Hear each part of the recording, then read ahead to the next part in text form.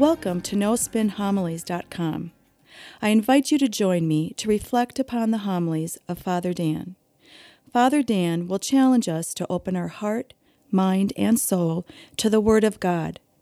Father Dan will draw upon sacred scripture along with art, literature, and the lives of the saints to help us grow in our love and knowledge of the scripture. In doing so, we can become the living Word of God in this world. Now it is my pleasure to present to you No Spin Homilies.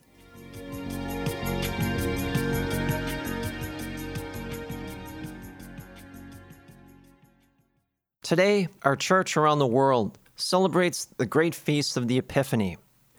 And in this story of the Magi's journey to Jesus Christ, we find a microcosm of the spiritual life for all of us. Everything that we want to know about the spiritual life is found in this story. You could say it's the blueprint to spirituality. The early church fathers saw this from the very beginning. People like St. John Chrysostom, St. Athanasius, Origen, Augustine, they all saw that in the journey of the Magi, in this story, was also our own story, our own spiritual journey, in which we seek out Christ in our own lives. Well, that being the case, what I want to do is I want to take this gospel and pick it apart so that we benefit individually from this story in our own spiritual lives. Now, how does it begin? When Jesus was born in Bethlehem of Judea in the days of King Herod, behold, Magi from the east arrived in Jerusalem, saying, "Where is the new King of the Jews? We saw his star at the rising and have come to do him homage." Now, there's a lot of speculation about this Magi. Who were these three men? Were they kings? Were they astrologers, scientists? Well, Matthew gives us two clues to their identity. First, they came from the east, and they were stargazers. They watched the stars. Now, according to historical accounts, there was a well-developed culture, the Babylonians, which is in present-day Iraq, and east of the Israelites, who practiced astrology. They constantly were looking and studying the stars, even charting them. So we know, according to historical accounts, this is true. There were people from the east who were studying the stars. But take it to a spiritual level. Who really are these Magi? They are people that are looking for God's presence, and they look through the positioning of the stars.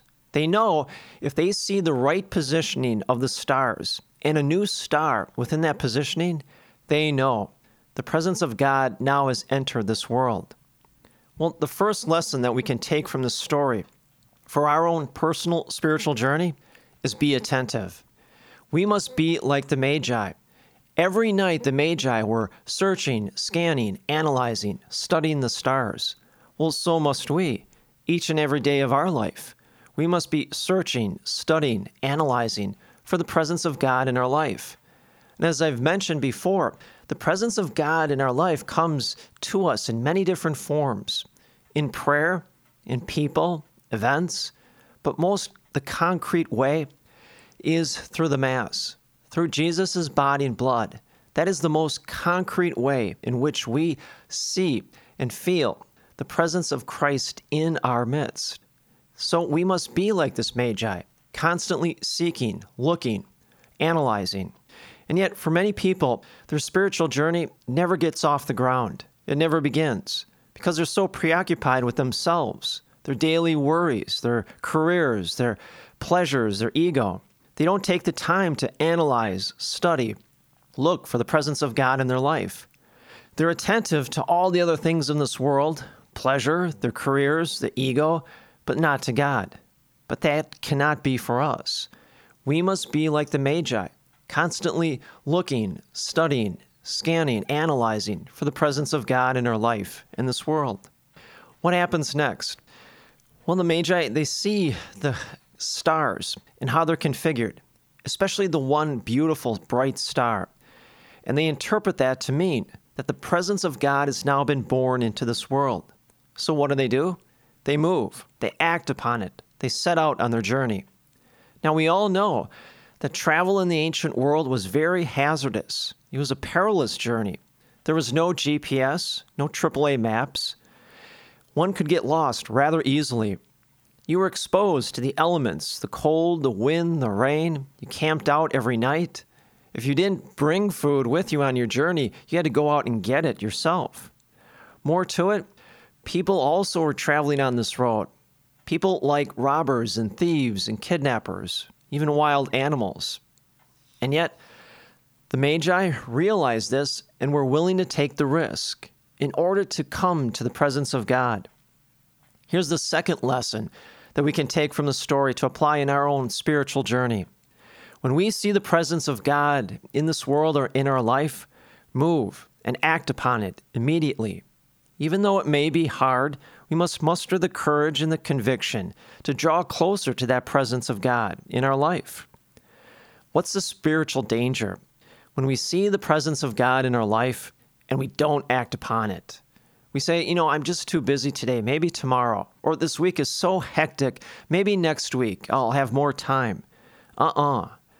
We must learn from the Magi. As soon as we see that presence of Christ in this world, move and act upon it. Next, the Magi, they get to Jerusalem and they seek Herod's help. It says, "Then Herod called the Magi secretly and ascertained from them the time of the star's appearance. He sent them to Bethlehem and said, 'Go and search diligently for the child. When you have found him, bring me word, that I too may go and do him homage.'" Herod's intentions are nothing but the worst. You could say he's using these Magi as some sort of spiritual spies to help locate the child so Herod can then destroy Jesus. The next spiritual lesson that we can take from the story that we can apply in our own spiritual lives, when we see the presence of God in our life and we've moved and acted towards it, expect opposition. The spiritual life is not always going to be easy. There are going to be challenges, just like life. Life's not always easy. But we must be prepared for those challenges and persevere through them. A good example of this, J.R.R. Tolkien's, his book or trilogy, The Lord of the Rings. Maybe you've read the books, seen the movies.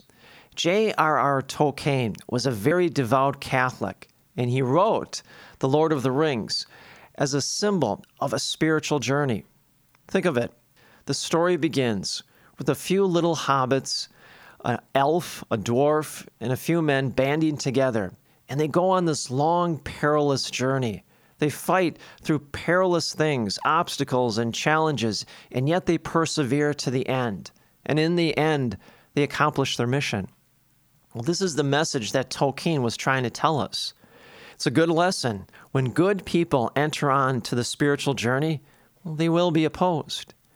When you see the light of Christ and you walk that path to Jesus, well, expect obstacles. There will be battles and challenges, but don't be afraid. You have the power of the Holy Spirit residing within inside of you, and that is more powerful than any force in this world. Notice also how cold and calculating Herod is. Ever so subtle, he says, "When you have found him, bring me word, so that I too may go and do him homage." Well, Herod is clearly manipulating these Magi for his own gain. Well, we have to avoid that ourselves.